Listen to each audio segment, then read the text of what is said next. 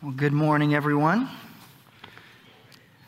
It's a pleasure to be with you today as we really get into the text of Timothy with this greeting from the Apostle Paul, as Larry just read, 1 Timothy 1 and 2. These verses, which are rightly referred to as Paul's greeting, are verses that are easy to look past. Because let's face it, we tend to not put a lot of weight into words of greeting, not just in Scripture, but in everyday interactions with people. We all understand that our typical words of greeting are, for the most part, relatively pointless. Right? I mean, you've experienced this already this morning, I assume, unless you are just particularly connected to everyone you've seen at church. As you arrived at the chapel today, you no doubt were greeted with, "Hey, good morning, how are you?" And just without thinking, you probably said, "Great, how are you?" And you continued to move forward, not really looking or listening for the response. You did this not because you're an uncaring, desperate sinner. You did this because this is how communication works. We understand that words of greeting generally are just weightless, meaningless acknowledgement of another person's existence. And it's just part of friendly communication. It's what we do, but we generally tend to not really put any more thought into it than that. We all, however, at times come into those experiences when we realize just how inadequate, and because of that, how awkward that thoughtlessness can be when we interact with someone who isn't having a very good morning. And you can think of extreme versions of that as you come to church. Perhaps the first person that greets you is a person that you know for a fact is going through a terribly difficult season in their life. Maybe they've lost a loved one, they've lost their job, their marriage is struggling, and in that moment you start to say, "Hey, good morning, how are you?" But in your mind you're thinking, "Oh no, what have I done? This isn't going to go well at all," because you know that things aren't going well. But you also know that the nature of greeting is one that is relatively quick and meaningless. And in that moment, you realize just how inadequate our typical words of greeting tend to be. They're good when the moment is meaningless. They are worthless when the moment is far more difficult. And in those difficult moments, what do you say? How do you greet someone? Many of us just put our eyes down and walk by the person hoping that they don't greet us. But when confronted, when forced to interact with people that are struggling, what can you possibly say in those moments?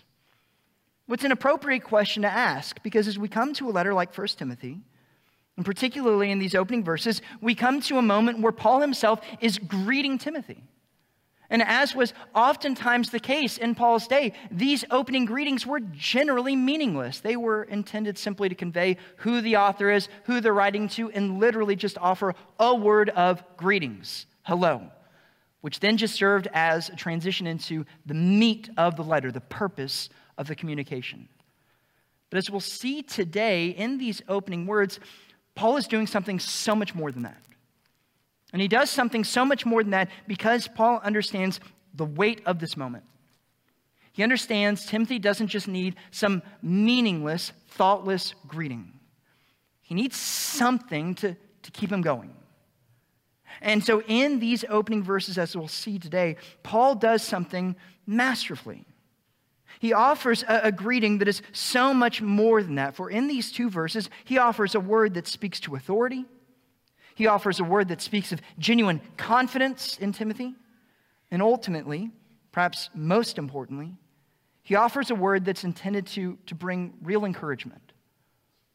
As he does so then, in these few words, Paul is already setting up where this letter is headed and addressing much issues that need to be addressed in Timothy's day. And as I hope we see today, he begins addressing issues that are equally important and equally relevant to our own position. And so my prayer this morning is that as we explore this greeting, we walk away with a proper appreciation of just how weighty these opening words are. We might then be reminded of why these words are still essential for us as believers in 2023. With that being said, let me open our time in prayer, and we'll begin exploring these words of authority, confidence, and encouragement. Father in heaven, we thank you for this morning. We thank you, God, for the opportunity to get into the text of 1 Timothy. A letter written so long ago, yet a letter that remains so incredibly important for us to appreciate today. God, I do not know the situation of everyone here this morning, but I'm confident that many come here this morning deeply discouraged. struggling in their jobs, struggling in their marriages, struggling just at home. And in their struggle, many are struggling to see your goodness, your kindness, your sovereign hand. For those individuals, God, I pray that in these words of greeting, they might receive the comfort they need this morning. For the rest of us, God, as we sit here this morning, Lord, even as things might be going well for us, I pray that in these words we might be reminded of why things are going well. We might be reminded of the fact that our confidence is not found in our own particular context, what our bank account looks like, how we are viewed by others, but our confidence, our peace, our everything is always upon the foundation of your Son, Jesus Christ. And so, God, might you remove all distractions from us this morning, God. Might you cause us to be focused entirely upon you, upon the word that you have inspired, God. For unbelievers who are here this morning, as always, I pray for their salvation.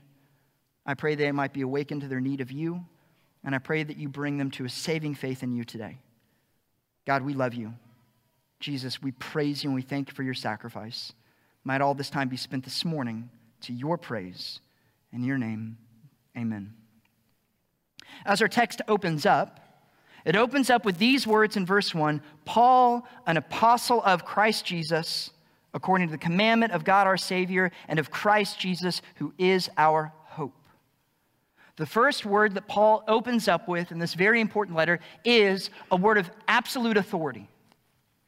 And you see that in his reference to this title, Apostle of Christ Jesus. Paul does not simply identify him as a friend of Timothy, a co-worker of Timothy. Paul is the apostle of Christ Jesus. This title was significant, for it was only shared by a select few in that early church. And as Paul refers to his authority, he refers to something that he was not born with. This is not like a royal family that Paul was born into. This is something that was handed to Paul at the point of his conversion. That conversion is recorded for us back in Acts chapter 9.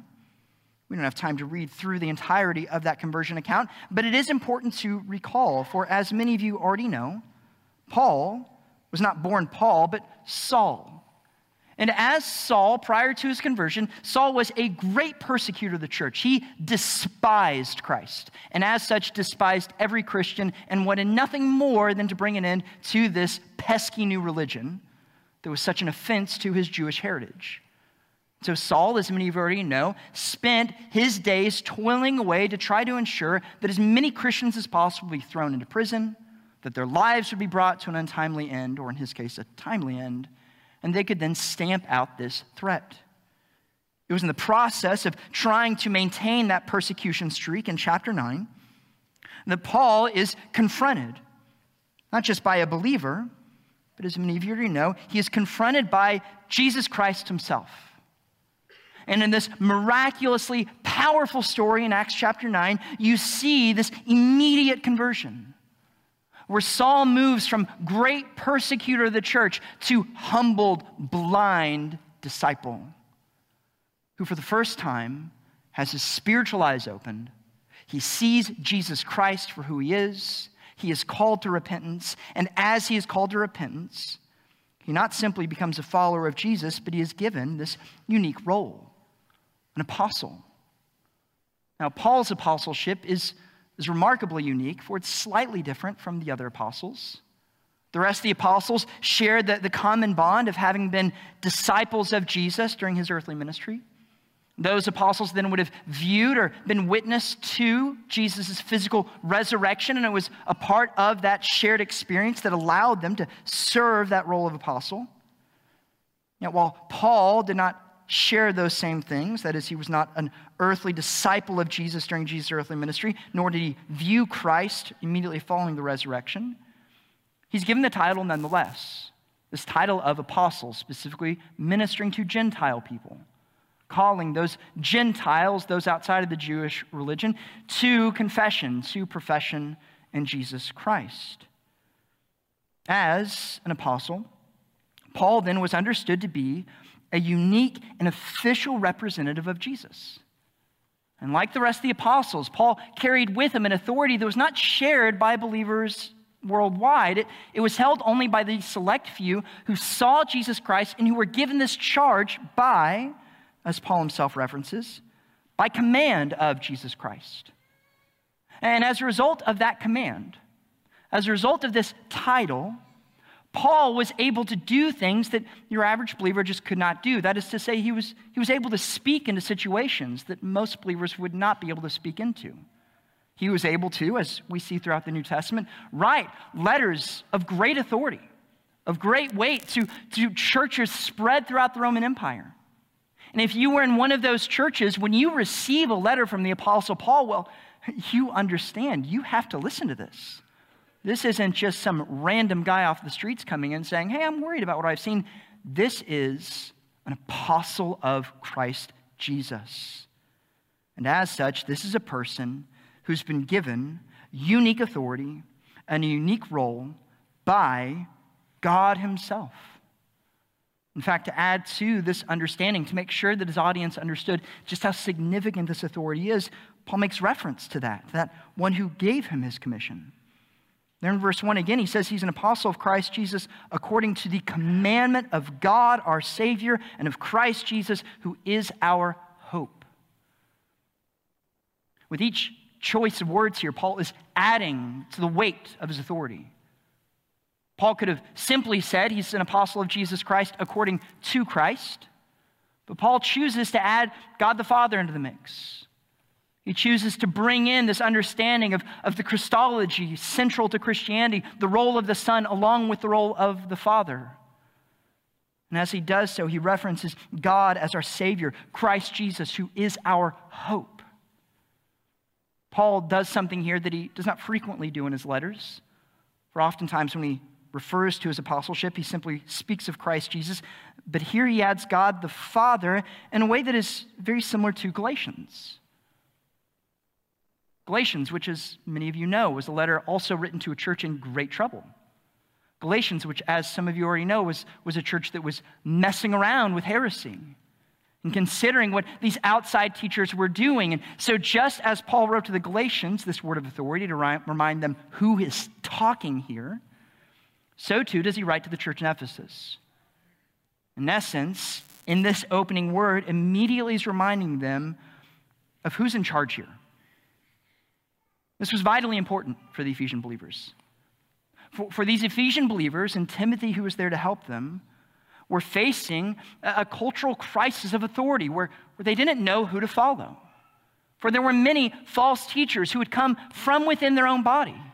People who were commanding to be listened to, people who were presenting themselves as elders, as shepherds, yet people who were just communicating utter confusion. This, while disappointing to Paul, was no doubt a surprise to him. For if you recall, a passage that Pastor Josh referenced last week in Acts chapter 20, this confusion is something that Paul had warned this church about years before. Back in Acts chapter 20, when Paul is about to leave the city of Ephesus after serving there for a number of years, Paul offers this warning in Acts chapter 20, beginning in verse 25. There Paul says, "And now, behold, I know that all of you among whom I went about preaching the kingdom will no longer see my face. Therefore I testify to you this day that I am innocent of the blood of all men, for I did not shrink back from declaring to you the whole purpose of God. Be on guard for yourselves and for all the flock among which the Holy Spirit has made you overseers, to shepherd the church of God, which he purchased with his own blood. I know that after my departure, savage wolves will come in among you, not sparing the flock. And from among your own selves men will rise, speaking perverse things, to draw away the disciples after them. Therefore be on the alert, remembering that night and day for a period of 3 years I did not cease to admonish each one of you with tears. And now I commend you to God and to the word of his grace, which is able to build you up and to give you an inheritance among all those who are sanctified." And we'll stop there. Before Paul left the church at Ephesus, he warned them about these wolves that would come about. And in describing those wolves, the primary offense they are doing is they're bringing in false teaching. They are, it seems, going to present themselves, again, as authoritative figures who understand the secret truths of God. And as a result of their teaching, they would try to pull lambs away. They would try to pull sheep away from the flock. Paul knew this was a threat, and by the time we get to 1 Timothy, that threat had come to fruition. And thus the church at Ephesus was a church in confusion, a church without singular authority, a church that could be compared to the chaos of a playground scene in which every kid is in the pecking order trying to figure out who gets to decide which game they're going to play and what rules they will follow. Paul, in this case, is the teacher who's finally coming out to the playground and saying, "What are you guys doing? Calm down." In response to the childlike confusion, Paul is saying, "I don't care what they say. I am an apostle. Listen to me, follow what I said, and things will be set back right." This authority, then, was essential. Essential for Timothy to remember, but also essential for the people in Ephesus to remember. For it seems they'd forgotten where their truth came from. And when they forget that source, confusion is inevitable. And in God's plan, we, of course, do not have apostles today. That was an office unique to that early church. But we still experience the same level of confusion.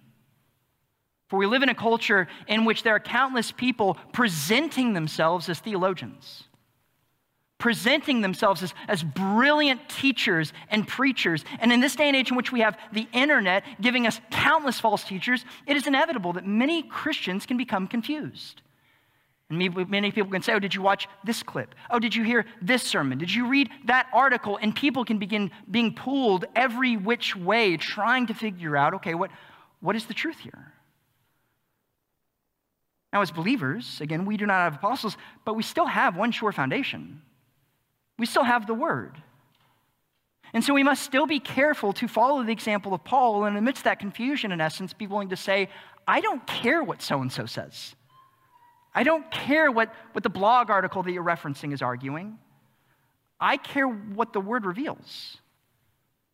The foundation of the apostles was used to build up. That is our authority. That has to be what we constantly go back to cite, to build our practice off of. There will never be a time in which confusion will be removed until we get to eternity in heaven. And so, like Timothy, like the church in Ephesus, we in Cape Girardeau at Cape Bible Chapel must constantly remember that. This is our authority. This is the standard. And from the beginning, the Apostle Paul sets that standard up and reminds us, here is why you have to listen. Here's why the letter he is about to write means something, both then and still means something today. Because it's not written by some random guy in the streets. It is penned by the Apostle Paul, who was an apostle by the command of the one who saves us, our hope of glory, our God, our creator, our judge. And so when Paul speaks, we listen. It was an important word for the church at Ephesus to understand. But of course, even upon hearing this word of authority, you can imagine some people thinking, "Well, that's all well and good, Paul, but you're not here." For Paul, again, is elsewhere as he writes this letter. This is why he's writing the letter. He hopes to see them soon, but he's in an entirely different city. And so if you've ever been in the midst of confusion, you know how perhaps unhelpful some distant advice can seem.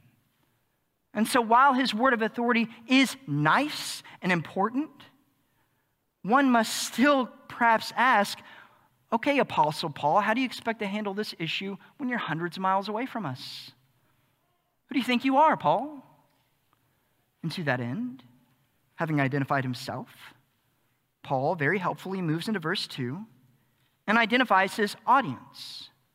And it's in identifying his audience that Paul brings not just a word of authority, but a word of absolute confidence. Pick it back up with me in 1 Timothy chapter 1. Or 1 Timothy chapter 1, verse 2, Paul writes, "To Timothy, my true child in the faith." Now again, if we're being lazy in our study of the Bible, it would be easy to read this half of a verse and skip ahead to the meatier parts of this letter. But we must appreciate, we must slow down and see the significance of this figure and why Paul refers to Timothy the way he does. To be fair to Timothy, he was a man that carried with him a significant reputation. We do not have the same story of his own miraculous conversion. In fact, we have no reason to believe there was some, miraculous vision he was given. But we are told very clearly that Timothy was an obedient follower of Christ. While his story may not be quite as exciting as Paul's to some of us, his testimony actually strikes much closer to home, I would guess, for the overwhelming majority of us in here. For you see a glimpse of his testimony if you just turn the page over to 2 Timothy chapter 1. For in 2 Timothy chapter 1, you read these words that speak of Timothy's upbringing. There again, Paul says, I am mindful of the sincere faith within you, which first dwelt in your grandmother Lois and your mother Eunice, and I'm sure that it is in you as well. Again, not quite as exciting as Paul. Oh, but this one phrase is so deeply encouraging to me as a believer. For Timothy was not given the gospel in the form of some miraculous roadside vision. He was given the gospel by his mom and grandmom, who shared the faith with him and who then raised him up in the faith. And while we read nothing else of these two women in Scripture, we have enough here to be reminded of the gracious, miraculous power of God. And the fact that he can save people as he does Saul with miraculous visions, but he can also save people as he has no doubt saved the vast majority of believers in here through much more common means. Through a faithful mom, a faithful dad, a faithful grandparent, faithful men and women working back in the children's wing, serving in VBS. While it might not be as exciting to us, as I hope we all understand, the conversion of someone like Timothy is just as miraculous as the conversion of Saul. For in both cases, it's a picture of someone being taken from death to life, from darkness to light.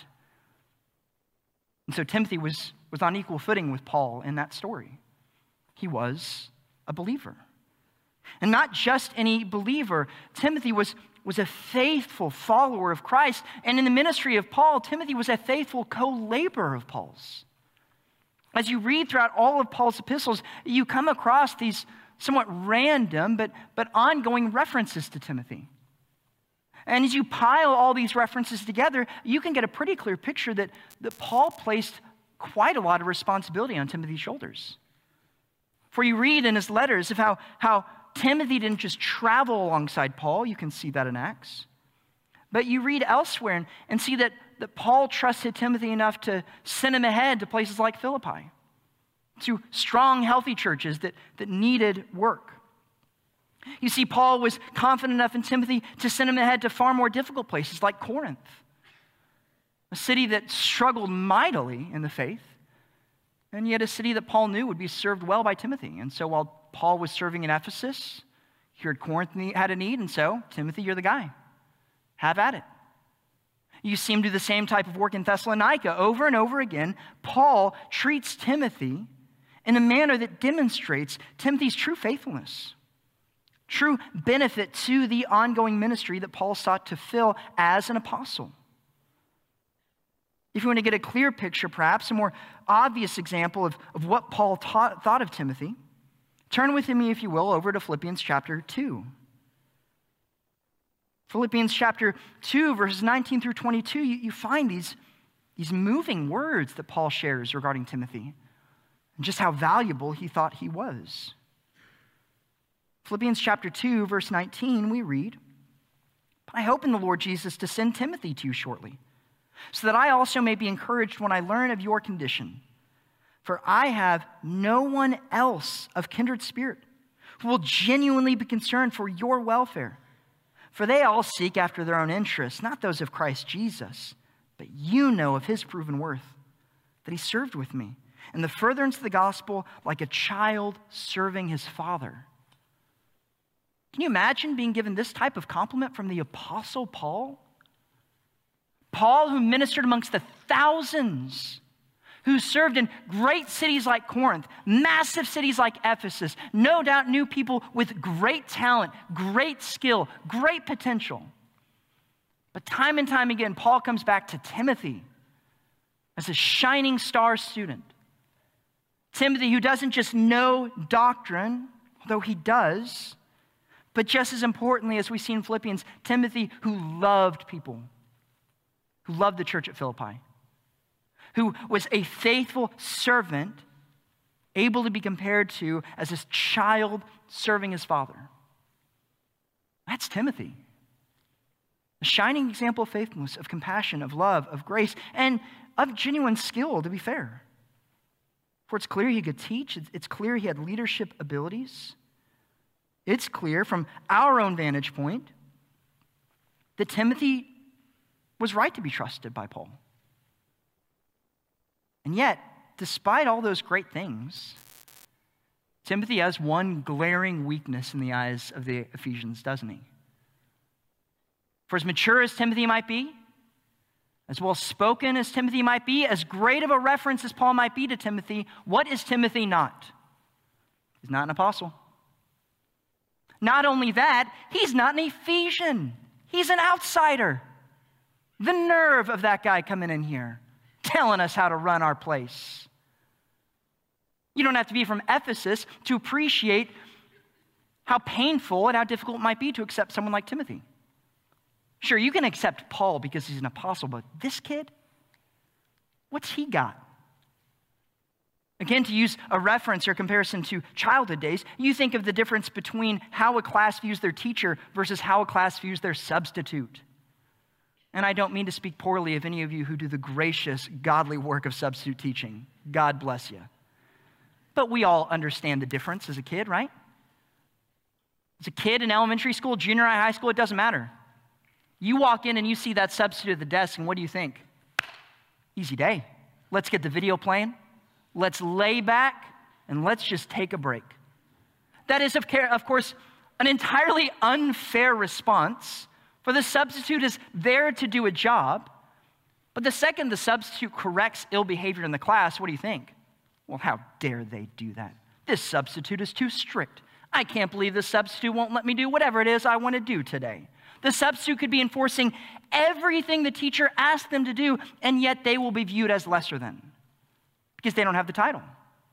They don't have the personal knowledge of you. They don't have the authority that the teacher has.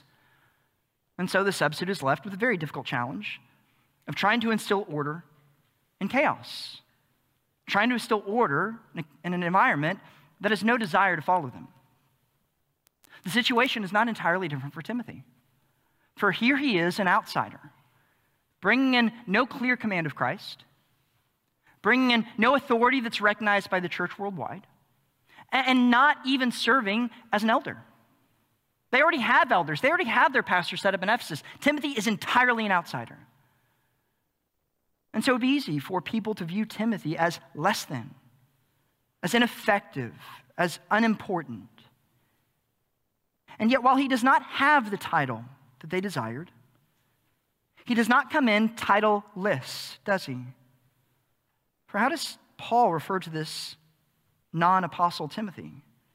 Read again, verse 2. To Timothy, my true child in the faith. Why does Paul say that? Why would Paul describe Timothy in such strange language? What's he communicating here? Well, I think that he's communicating at least 2 points when he uses this idea of true child in the faith. The first, and perhaps the most obvious, is his love for Timothy. As we've already seen, Paul loves Timothy, and in 2 Timothy he refers to him as his beloved child. Throughout his letters, he speaks of how there's no one else like Timothy. Paul loves him. And that love is no doubt being communicated here in 1 Timothy. But secondly, and I think more practically, when Paul calls Timothy his true child, he speaks of Timothy's legitimacy. For it's the same language you would use to describe your own legitimate child. And so while Timothy is not an apostle, well, he's the legitimate child of an apostle, meaning he's that apostle's official representative in Ephesus. Meaning, hey, Ephesians, Timothy's the closest thing you're going to get to an apostle. And if you would listen to me, you better listen to Timothy, because he's my son. And so as he says this, he not only is speaking of his love in Timothy, but again, it's this word of confidence. Confidence knowing Timothy can do this job. Confidence knowing that regardless of all the weaknesses Timothy might have, regardless of how difficult of a position he's been put in a church that's marked by or characterized by wolves tearing the sheep apart, Timothy's got this. He can do this. And the Ephesians need to understand Timothy can do this. And the reason why he can do it, the reason why Paul can be so confident, is that last phrase he tacks on. Timothy, my true child, in the faith. Timothy might be younger than Paul. Timothy might not have the apostleship title upon him. But he was saved just like Paul. He's been faithful just like Paul. And he has, therefore, the inner workings of God, who is at work in him, just like Paul. And so Paul is reminding the Ephesians and Timothy alike why he's confident in Timothy, why they can listen to Timothy, for he is a brother, he is a leader, he is the son of an apostle. And as believers today, we ought to take a step back and marvel at that concept. And it is right for us to be encouraged by the words of Paul and to think, wow, what a kind thing for Paul to say to Timothy. Yet we must also take it a little further. For again, while we are not apostles, and while we're not even sons or daughters of apostles, we are priests, according to Peter. We are indwelt with the same Spirit who brought about the resurrection of Christ. We too have the authoritative word of God at our fingertips, and we are indwelt with the Spirit who allows us to understand it, to speak it. And we too, while not being called apostles, are ambassadors of the kingdom. And so lest we become so overwhelmed with a sense of inadequacy, the sense of, well, someone else can do that work. Someone else can share the faith. Someone else can raise my kids. Someone else can do this. Someone else can do that. No, if you are a child of God, you have all you need. And even if the world might ignore everything you say, might reject everything you accomplish, well, people like the Apostle Paul, the cloud of witnesses that come before us, cheer that work on. And so we are given time and time again reason to be confident in the work that God has called us to do. For God gives us that same Spirit. And so Paul, speaking in the midst of this great confusion, not only speaks a word of authority, but he speaks this word of confidence. And at this point in time, it perhaps might have made sense for Paul to then dig into the doctrines that need to be unpacked, dig into the issues that need to be addressed, but Paul still has that final word of actual greeting. And it's in that final word that we see this word of encouragement, a word that it was no doubt so sweet and so important for Timothy to savor. For as encouraging as it must have been to be reminded of Paul's authority, as great as it is to hear that he has confidence in Timothy, well, let's face it, Timothy needed more than just a pat on the back. Needed more than just a attaboy, go get him. He again needed one more word to remind him why everything was going to be okay. It's in that word of encouragement we see this final phrase, grace, mercy, and peace from God the Father and Christ Jesus our Lord. Here in this word of encouragement, we find two words that are standard in Paul's writing. Words that, again, are so familiar that they're easy to jump past, those words being grace and peace. This is Paul's routine signature, both in greeting and conclusion. Regularly, routinely, Paul revisits these words, grace and peace. Grace and peace to the Romans, grace and peace to the Corinthians, grace and peace to the Ephesians, grace and peace to the Philippians. Over and over and over, grace and peace. Yet despite how familiar these words are to us, we must appreciate how powerful they would have been in Paul's day. For even those words alone speak of far more compassion, far more love than your typical greeting. For Paul lived in a culture of cynicism, of pessimism, a culture caught up in magic and superstition. Paul wrote to Christians being persecuted in that culture, and yet time and time again, Paul writes with the utmost level of confidence. Grace and peace to you, grace and peace. Everything is fine, grace and peace. These words are beautiful and precious, and those two words alone really provide quite a foundation upon which we're able to understand so much about the Christian faith and the Christian calling. The first word amongst that familiar pair, grace, is constantly used by Paul. The word is used some 150 some odd times in the New Testament, 100 of those times by Paul. It is used as a sort of summary, one-word summary of God's gracious act of saving. And so you think perhaps most famously of a passage like Ephesians. Ephesians chapter 2, verse 8 and 9. For by grace you've been saved through faith, that not of yourselves, it is the gift of God, not as a result of works, so that no one may boast. Grace being that unmerited favor of God, that characteristic of God that characterizes our salvation, the means of our salvation, which is never what we do, for we are never saved based off of the potential God sees in us. We are never saved because God looks through the corridors of time and thinks, oh, they're going to bring a lot to the kingdom. We are rotting corpses headed to hell, and God, in love, by grace, opens up your eyes. You see the truth. You are regenerated. That's grace. It is upon that basis that Paul understood he was saved. Upon that basis that he understood all believers are saved. It was upon that basis that Paul did everything Paul did. And so it is no surprise that since it defines so much of Paul, so much of his work, that he routinely would revisit this word as he wrote to believers who are experiencing both good times and bad times. Grace, remember the grace of Christ. Grace is why you exist. Grace is why we keep going. And grace is why we have that second word in that familiar pair, peace. For peace is that objective reality we experience as a result of God's grace. By grace, we who were once at war with God are now brought into peace with God. We who were once enemies with God are now adopted as children of God. Jesus Christ himself promised this type of grace, or this type of peace, back in John chapter 14. In John 14, speaking of this peace, Jesus, as he speaks to his disciples, says this. John 14:25, these things I've spoken to you while abiding with you, but the Helper, the Holy Spirit, whom the Father will send in my name, he will teach you all things and bring you remembrance all that I said to you. Peace I leave with you. My peace I give to you. Not as the world gives, but I give to you. Do not let your heart be troubled, nor let it be fearful. Jesus swore that he would leave his people with peace, a peace that we later learn in passages like Romans 5 that is won by Christ in his atoning death.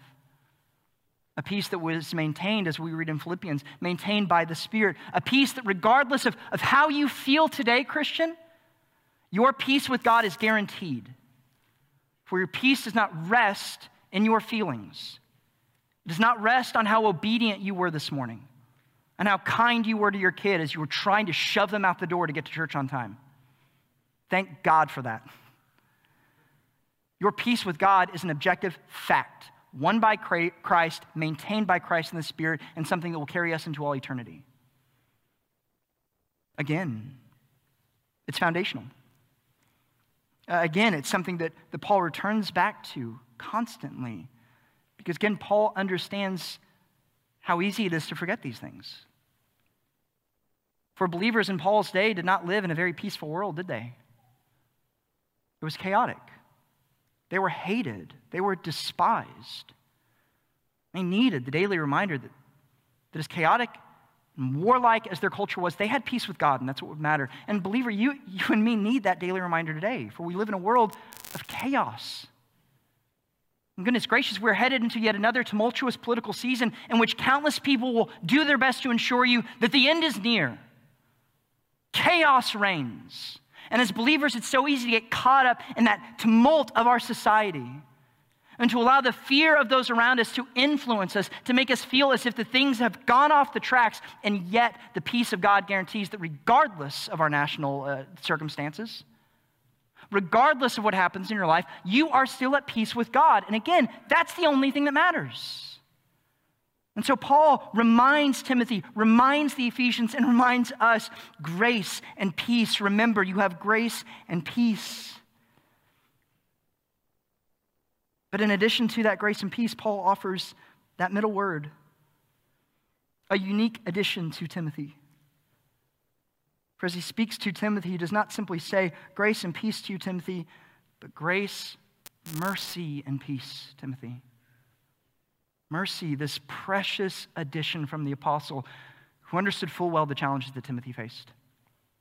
Mercy, which is similar to grace, similar to compassion, but it speaks again to this objective reality that the believer experiences. It too defined the covenantal relationship between God and his people. It was a defining characteristic of God as revealed in passages like Exodus. Exodus chapter 34. Describing this merciful, compassionate God, we read these words in Exodus chapter 34, verse 6 and 7. The Lord passed in front of him, that is Moses, and proclaimed, the Lord God, compassionate and gracious, slow to anger, abounding in loving kindness and truth, who keeps loving kindness for thousands, who forgives iniquity, transgression, and sin, yet he will by no means leave the guilty unpunished, visiting the iniquity of the fathers on the children and grandchildren of the third and fourth generation. As we think of the God of the Old Testament, oftentimes our focus goes to that last half of the verse of God punishing sin. But that is not where God begins in his revelation of himself. God begins by speaking of his mercy, of his compassion, specifically the mercy and compassion to forgive us our sins, not just in the present moment, but ongoing. You see, that's the beauty of God's mercy. It speaks both of the historical reality of our forgiveness, but also elicits this understanding of how God will continue to interact with his people from now on into all eternity. In other words, since God was merciful to you then, he will continue to be merciful to you, continue to be kind and compassionate and gracious and forgiving, regardless of what circumstances might bring. This word then speaks of both the past objective reality and ongoing provision of a God who sees our struggle, a God who knows our inadequacy, a God who knows your pain, who knows your frustration, but a God who cares, and a God who forgives, and a God who guides, because it's God who is merciful. And yet again, as you look at the environment in which Paul wrote, you understood how important this concept would have been to Timothy. For Timothy was in an impossibly difficult situation, a painful situation in which his reputation was clearly not viewed as all that impressive, a situation in which his authority was clearly questioned, a situation in which anyone would feel inadequate. Yet Paul tells Timothy, none of that matters, because there is grace, there is mercy, there is peace, and it all comes from the same source, God the Father, Christ Jesus. The same Christ who struck Paul blind in the conversion, the same Christ who spoke through Lois, mother and grandmother to Timothy, the same God who converted Saul, who converted Timothy, the same God who has called us from the kingdom of darkness to the light, that same God is with us. And thus we can maintain confidence. Thus, regardless of how discouraging the moment might be, we find encouragement. And regardless of how crazy God's plan might seem at times, the idea that God calls the church to proclaim his glories, while we might not fully understand it, we can confidently move forward and fulfill that calling, knowing that the same God who did all of these things is the same God who will continue to work through us, and the same God whose glory will be revealed for all eternity, for all ages.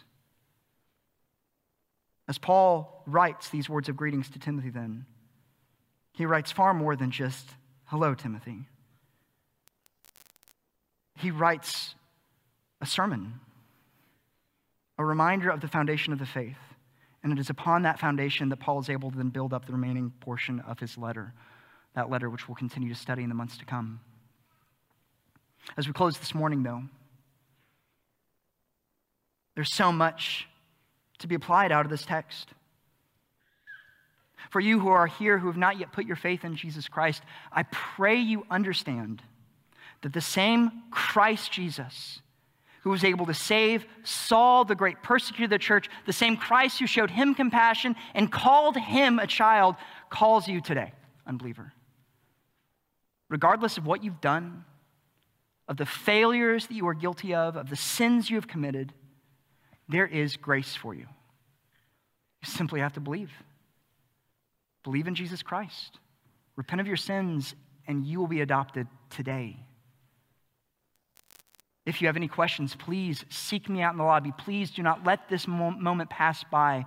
Please believe now. For my brothers and sisters in Christ, the opening words of Paul to Timothy are an essential reminder for us all today to be calm. Calm down, believer. The world looked chaotic in Timothy's day. Yet as Paul wrote to him, it's fine. God's still at work. The world looks chaotic to us today so oftentimes, but it's fine. God's still God. He's still sovereign. He's still creator and Lord of everything. So let's take a step back and find peace in that. But in order to do that, let us be careful to always daily return to our source of authority. Not your favorite news site, not your favorite speaker, but God's word. Know that, study that, quote that, and rest in that. And as you do so, as you calm down by the Spirit, as you return to our authority, let us then return daily to our ongoing source of grace, mercy, and peace. Let us daily call out to Christ, thanking him for his sacrifice, and remembering that just as he was able to win us to his kingdom, he is able to continue to perfect and execute his will today in our lives. And let us then respond in obedience to him. Let's close in prayer. Father in heaven, we thank you for today. We thank you for these words of Paul to Timothy. God, it is so easy to overlook these words of greeting and assume there's just not that much there. But God, in the midst of the incredibly weighty circumstances Timothy was facing, we thank you for the beautiful and weighty words of Paul. And we thank you for the fact that they're just as relevant, just as applicable today as they were to Timothy. God, we confess we are by our own selves entirely inadequate to fulfill the calling you've given us. We are not smart enough. We are not strong enough. We are not skilled enough. We are not important enough. But God, you've called us. And you call us for the purpose of showing off your glory, that you are able to work through vessels that are inadequate, that are broken, that are pathetic in the eyes of the world. And yet you use us to proclaim your beauty and your glory, God. Might we take comfort in that? Again, God, for those here who find themselves in times of chaos, in times of discomfort, in times of pain, God, I pray they might find comfort and mercy and peace in these words. Might we daily pursue you, daily ignore the alarms of the world around us, and daily rest knowing that our confidence is not found in how impressive we are, but they're found in the unchanging beauty and glory of you, of your Son, of the gospel we proclaim. We praise you, God, and we thank you for all these things in Jesus' name. Amen.